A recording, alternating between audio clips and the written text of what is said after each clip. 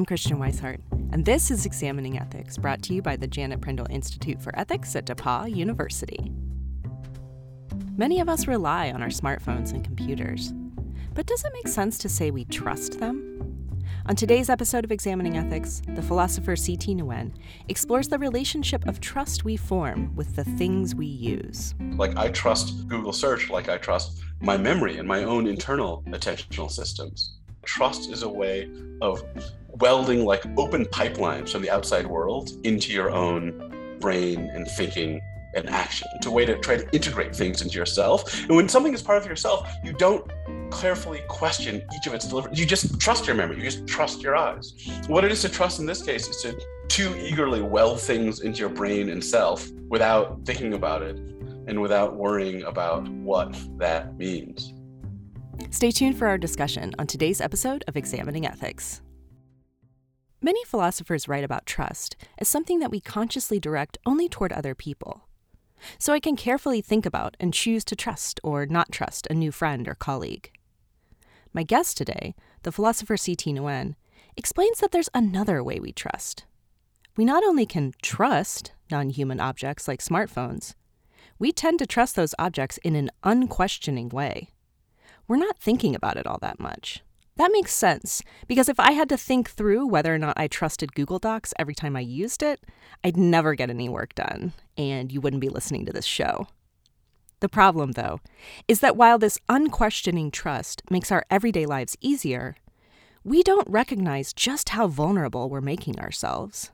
By putting our trust in objects, we're putting ourselves at the mercy of large and increasingly powerful corporations. Most people understand trust to be like a conscious attitude that we have toward people, toward other people. So how is your account of trust different from this common understanding? In general, the history of philosophy about trust, which is surprisingly thin. I mean, people have been talking about it since the 80s and 90s, but there's been surprisingly little conversation about trust. The conversation about trust has started talking about moral relationships, and it always wants to talk about how we relate to other people in society. And a lot of the conversation says something like, what you trust is like, you trust that something has goodwill or it cares for you.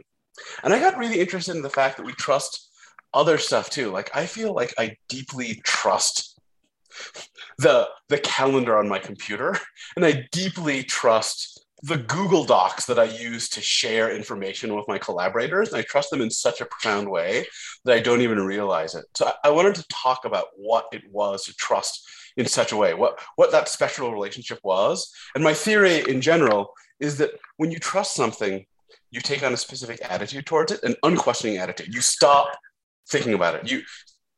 You can walk on the ground with suspicion, or you can walk on the ground in a mode of trust. And when you're trusting it, you're not really thinking about it. And that's the thing I'm most interested in, our dependence relationships in the world, in which we just use it, depend on it, put our lives in the hands of something without even thinking about it. I remember I was teaching this stuff in class, and one of my students, who was like a big dude, like very, very pro. He was like, look, man, I never trust anything. I'm my own man. I've never trusted anybody else. And then I just paused and I was like, okay, I want you to think of yourself. Did you drive to school? And he was like, yeah. I said, okay, you came into the highway. He's like, yeah. I was like, how many people did you trust with your life in your 30-minute commute to school? And I just want to think, not just drivers, but also like mechanics for brake lines. And I just watched him like melt down in the class. And this is the thing that I'm really interested in, that this kind of trust is often like so subconscious that we don't realize how many objects, people, artifacts, bits of the world we're putting profound trust in, like including our lives, without even thinking about it. It just recedes to the background. In your account of trust, the fact that you don't have to think about it too much is kind of a key part of it, right? We're not talking about the kind of trust where we sit and think about it for a long time and we revisit it every once in a while and we think about it most of the time. Like this is the unquestioning part is important, right? Well, it's a little bit subtle because there are two things you could talk about. There's the question of whether or not you ever decided to trust something. And then there's a second question of what it is to trust something, to be in the throes of it. And I want to separate those. So I think it's really important to acknowledge two things. One is a lot of the trust we've come to. We've never thought about it. It's automatic. It's background. We've never even realized we trust. I think a lot of people are like this with cars, actually. And the other thing to think about is there are some things that we decided to trust, but once we decided, what happens is that our trust recedes to the background. So a lot of my thinking about trust comes from this amazing paper from Annette Beyer, who starts the conversation about trust in philosophy. The paper is called Trust and Antitrust. And if anyone is interested in the space at all, that's the paper you should read. She stages it as a criticism of social contract theory.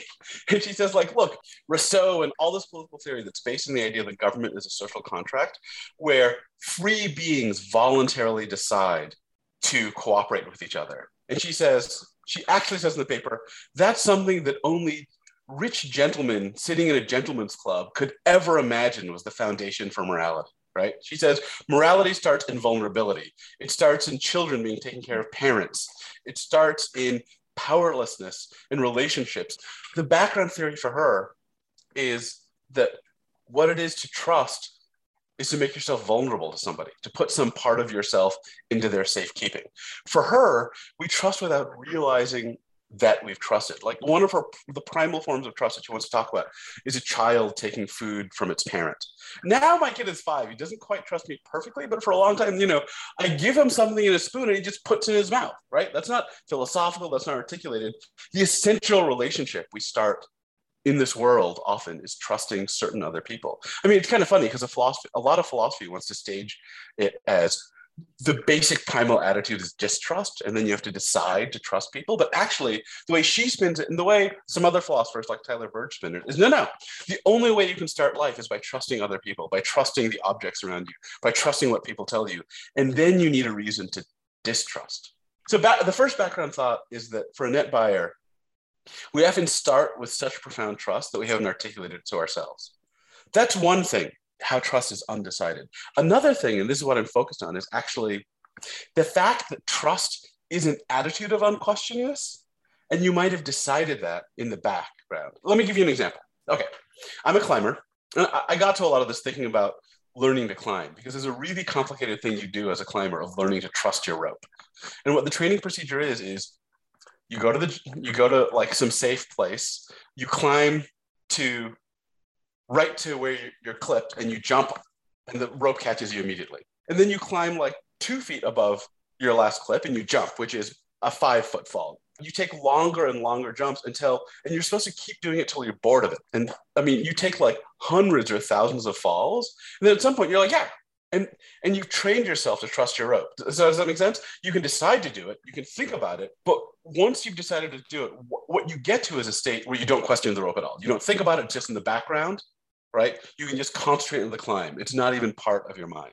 So there are 2 separate questions. One is, did you ever decide or articulate to yourself or reason to whether you should trust? And I think sometimes yes and sometimes no. Sometimes you trust without realizing. Sometimes you make a conscious decision to trust.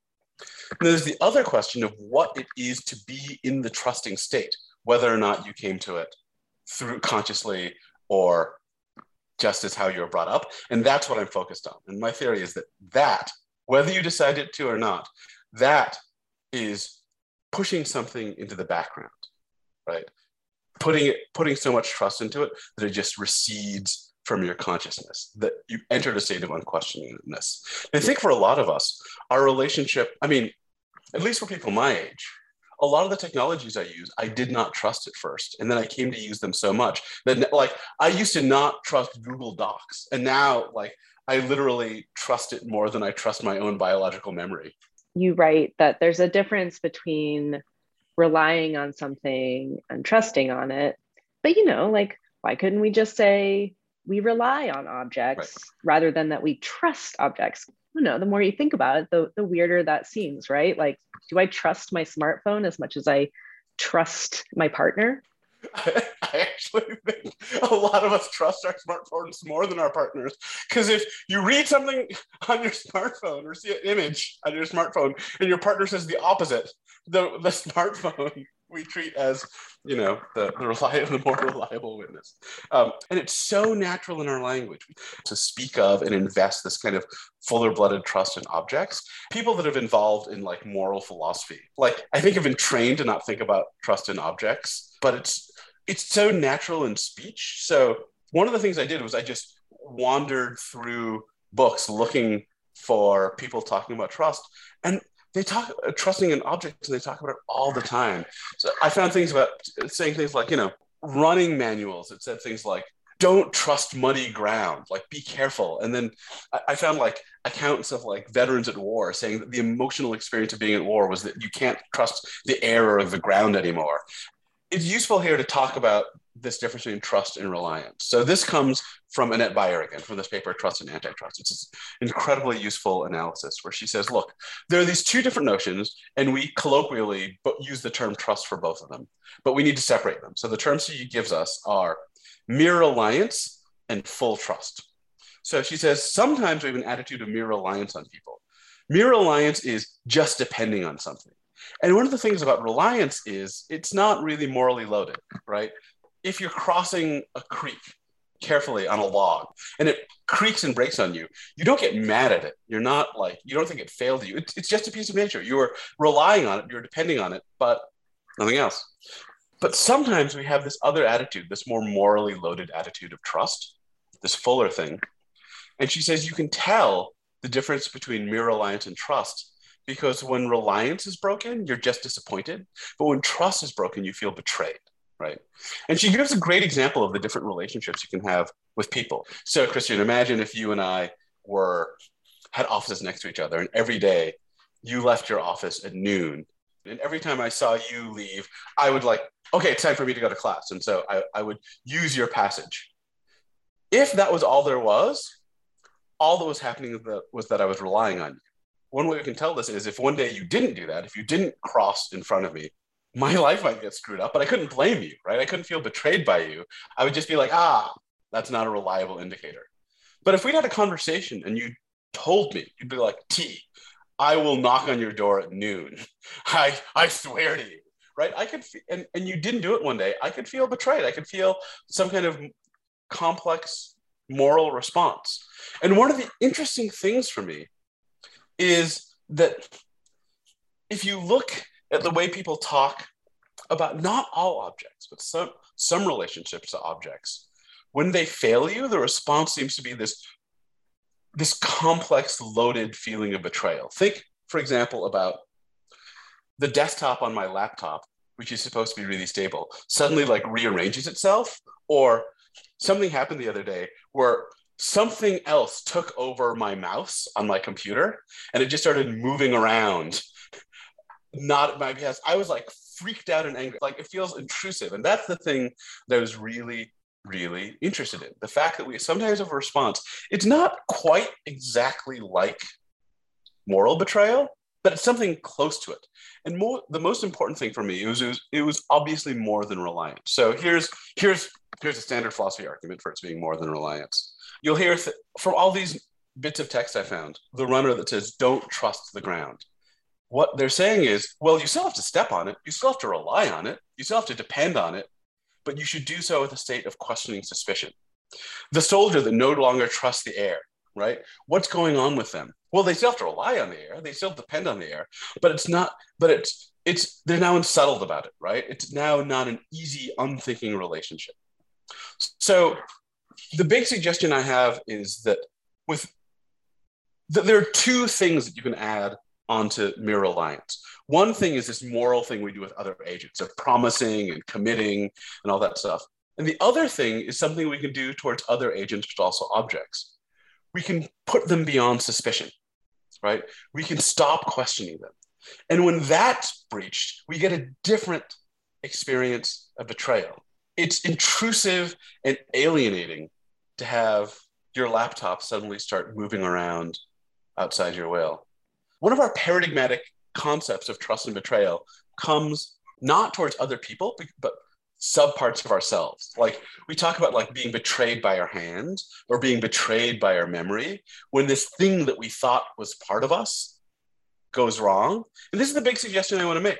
the reason I can be betrayed by a smartphone is I tried to make it part of me, right? I invested it with a part of myself, and then it lets me down. When the calendar on my phone starts misbehaving, that to me is like an experience like your hand suddenly not doing what you tell it to do, right? It's a breach of some internal agency. I think a lot of times if somebody were to tell me, you know, I'm late because my Google Calendar messed up, I think I might still blame that person. And so I, as another person, sort of attach the object to that person and hold it responsible too. That's really bad. Interesting. That's weird. I mean, I'm not sure. I actually kind of don't think it depends, right? So my intuitions here are mixed up, and I think this is not something in the paper. This is just me thinking aloud. I think part of what's going on is that this thing we're doing where we're integrating technology into a part of ourselves or someone else made that technology, this is a new relationship. This is not something we have settled moral intuitions about, right? It's a kind of new way of being a person in the world. And I think like we haven't figured out how to like blame people accurately. Something I think about a lot is when you trust things, you're kind of bringing them inside you. I think when you trust Google search, you're letting Google search be part of your attention control mechanism. You're letting it direct where your attention goes. So it turns out that the more people use the same portals, the lower the diversity of objects that the world looks at. There have been some interesting studies about how in the social media era, the whole world is looking at collectively a smaller number of articles per week. Everyone looks at the same few articles because there's the ones that pop up that like get fueled by the feed. People will think I'm nuts, but I'm really worried that the number of recipes we're using is we're losing radically a richness of recipes. Like there used to be, I think, hundreds of thousands of ways to make cassoulet. But if right now the majority of people, the way they make something like cassoulet, they Google it, and what comes up first is either the New York Times recipe or the Serious Eats recipe.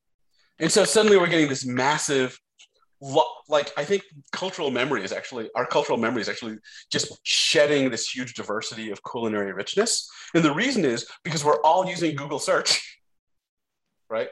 Now, here's my question. Who's responsible for this, right? We've all welded Google search into we trust it, we let it set our attention and our reading order. And now this kind of like minor cultural catastrophe is happening. Who's responsible? I mean, is it Google? Is it each of us, right? Like, I don't know what the answer is. And it's because there's this new situation where all of us are welding into our agency and our rationality a single unified external source. And like, this is just a new situation. This is just weird. And I feel like what makes it newly weird is that, you know, like you were saying, we're digital natives enough to want to trust something, but we also remember when it really didn't work that well or that reliably, right, that we did have to kind of learn about. And so the reliability and the smartness of all of this is very new to us as a culture as well. Exactly. I mean, here, let me give the full statement of the theory for a second, and then we can talk about all the weird implications. So here's the full statement. What it is to trust. So I'm not saying this is the only way to trust. There are at least two different ways to trust. One is this moral way where you commit or like you think someone else's goodwill that you can only do towards other people or corporations or things like that. And the other is this unquestioning attitude. And what it is to take an unquestioning attitude towards something is to suspend deliberation and just accept its actions or deliverances as right, just to accept it. And here's what that looks like. Notice that this is the relationship we have with our memory, right? If I remember that I was supposed to go somewhere at 5, in most circumstances, I just go, right? I don't think about it. I don't question myself. I'm just like, oh yeah, I'm supposed to pick up the kids at 5. Okay, I'm going, right? So I trust my memory unless there's like some really good reason not to. Notice that most of us now have the same relationship with an external object, our calendars, right? Our calendars are literally like, if my calendar says it's 5 o'clock, you're supposed to be at a meeting, right? I don't pause, I don't question it.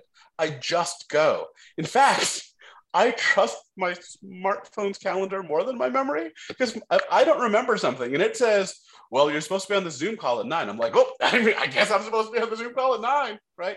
And of course, the big background thought is that we have to trust in this way because if we constantly question everything, we would never get anything done, right? We are limited human agents. We have to trust things. And by the way, I just want to notice that this is not like this relationship of trust is not new. Like part of the idea is that when you walk on the ground, most of the times you trust the ground. You can't question every step. You don't have the mental effort for that. Similarly, for a lot of us, through time, a lot of us trust certain newspapers in the sense that if the New York Times, for most of us, not all these days, obviously, for most of us, if the New York Times says there's an earthquake in London, you just believe that.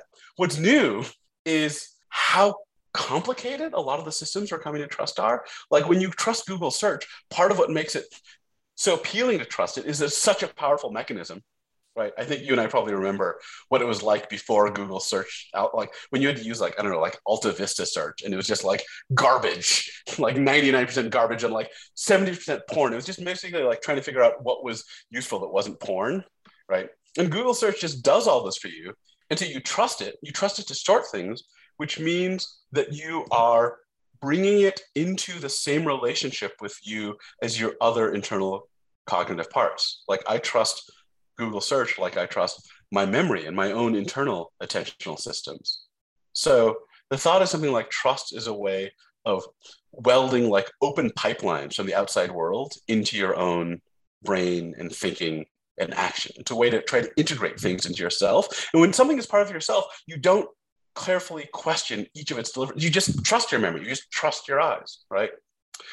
And this leads to, and I think this is what you're talking about, the big worry for me, which is if we're too gullible about this kind of trust. So I call this like agential gullibility. It's a super gross philosophy term, but it's like what it is to trust in this case is to too eagerly weld things into your brain and self without thinking about it and without worrying about what that means.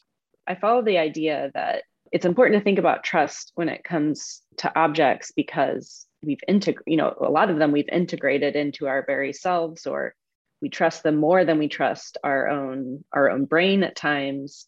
But the thing that I struggle with is how morality fits into all that. My smartphone, if it betrays me by failing to give me a notification when I need it, it's not doing that to hurt me, or you wouldn't even call it an accident because it has no intention. So how does morality fit into this with objects and trust? In a funny way, what I'm saying is it's not exactly moral. What I'm saying is there are two ways to be betrayed. One of which is kind of conventionally moral, being betrayed by other people. And the other of which is this weird thing that we haven't thought about enough. What I want to say is it's not just mere reliance, right? It's not just mere disappointment. It's like, it's more, but it's also not quite moral. It's this other thing. And the best way I can put it is that it's alienation, right? It's like finding out that something that you thought was part of you and just a coherent part of your will and reasoning is like screwing up or obeying some other interest or acting against you in some way. You're right that it's not moral. So I think the thing that we've learned is that sometimes betrayal is moral and sometimes betrayal is something else. It's tracking something else. But what betrayal is about in general is about failures to integrate. And what trust is about in general across all these forms is the attempt to integrate. And there are two very different ways we integrate. One is with other people. We make promises, we make commitments, right? We think about each other's goodness. And that's a very moral relationship. And when that fails, we get a kind of betrayal, a very moral betrayal. But in this other space, we also attempt to integrate with things like our biological memory, our biological hands, and our smartphones, and the ground. And when that gets down, that's another failure of integration that leads to a feeling of betrayal, but it's not moral. It's like a failure of your own self. I mean, here's one way to put it. Moral relationships are relationships between one agent and a different agent. These relationships are like one agent trying to spread its agency out into the world. And so it's almost like this is kind of a self-directed betrayal. I mean, and I think like when my memory screws up, I feel betrayed by my memory, but that's like betrayal by a sub part of myself. And so I think the difference between me here and a lot of other people is that other people think betrayal is exclusively moral. And I don't, in some sense, I don't care what the word here is exactly, but like we reach for the word betrayal, right? You're betrayed by your memory. Why?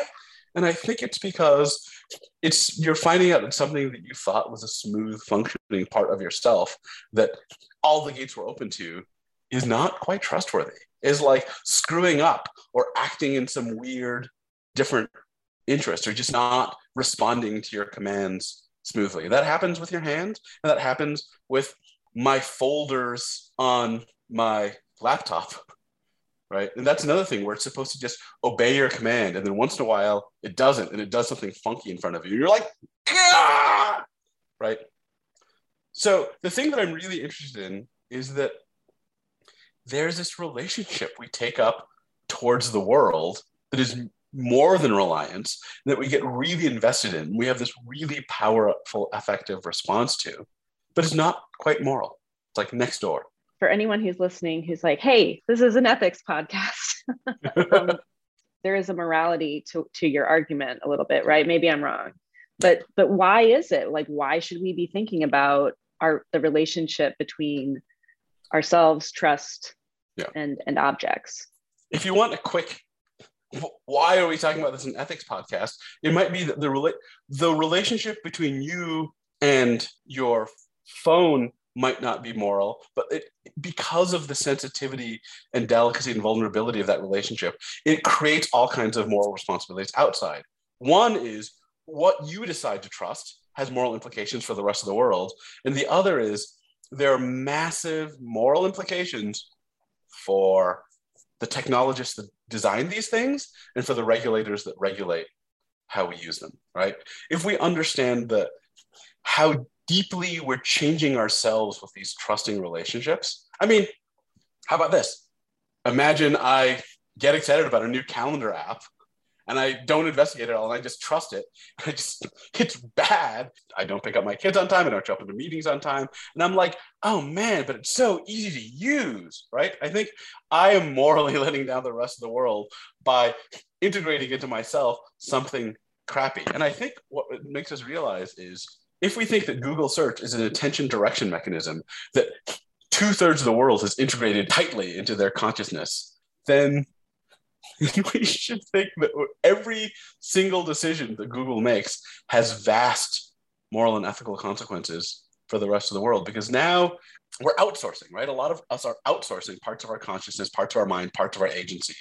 And here are these situations where huge parts of the world, like an enormous number of people, are all outsourcing to the very same technology, which is again, this is just weird. This is a thing that I don't think we've had so far. We haven't had like one particular extremely active, complicated processing thing that is now a shared part that through this unquestioning attitude has become a shared resource for so many people simultaneously. I mean, we've had like lots of people trust the ground, but it's not like they're trusting the very same piece of ground. And it's not like the ground is doing an enormous amount of information processing. Or collection. Yeah, good collection. So what brought you to this idea? Why do you care about this? I mean, I care about this for a lot of reasons. A lot of the other stuff I've been working on over in the philosophy of art has been on the nature of games. And the book that was like 8 years of my life has this basic thesis that games are the art form of agency, that what a game is an artist manipulates a form of agency that you step into. So that it tells you not only what you can do, but what you care about. And I got really interested in the point that the basic part of the medium of the game designer was manipulating your motivation through points. And so I started thinking about points. And then I started thinking about gamification, because most people in the world think, oh, games are good, so gamification is awesome. And I ended up thinking, no, games are good because they're secluded from everyday life. When you gamify Twitter, you're offering a motivational system that's directing people's motivations for communication about everything. One of the places I got into this was, I was like, people are really trusting their Fitbit to tell them, like, to set their values. People are trusting Twitter to set their values.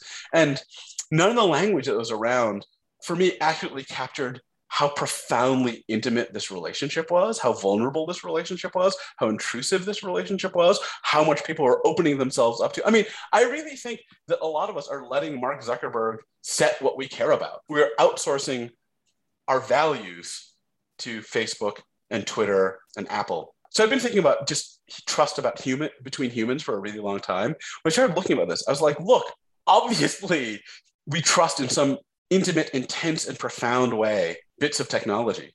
And most people in philosophy, at least, are like, We can't talk about that. That's not, you can trust the designers, but you can't trust the objects themselves. And I was like, no, sometimes I trust the object itself or not, right? When I trust my climbing rope or not, it's just not the manufacturer. It's this rope that's been around for 3 years. And now I have to decide, do I trust this rope? And so I just started thinking about what it was to have this incredibly intense relationship with certain technological objects. And I got here to this theory. If you want to know more about Thi Nguyen's other work, including a link to another episode he recently appeared on, check out our show notes page at examiningethics.org. Examining Ethics is hosted by the Janet Prindle Institute for Ethics at DePaul University. Christian Weishart wrote and produced the show. Our logo is created by Evie Broges. Our music is by Blue Dot Sessions and can be found online at sessions.blue. Examining Ethics is made possible by the generous support of DePaul alumni, friends of the Prindle Institute, and you, the listeners. Thank you for your support. The views expressed here are the opinions of the individual speakers alone. They do not represent the position of DePaul University or the Prindle Institute for Ethics.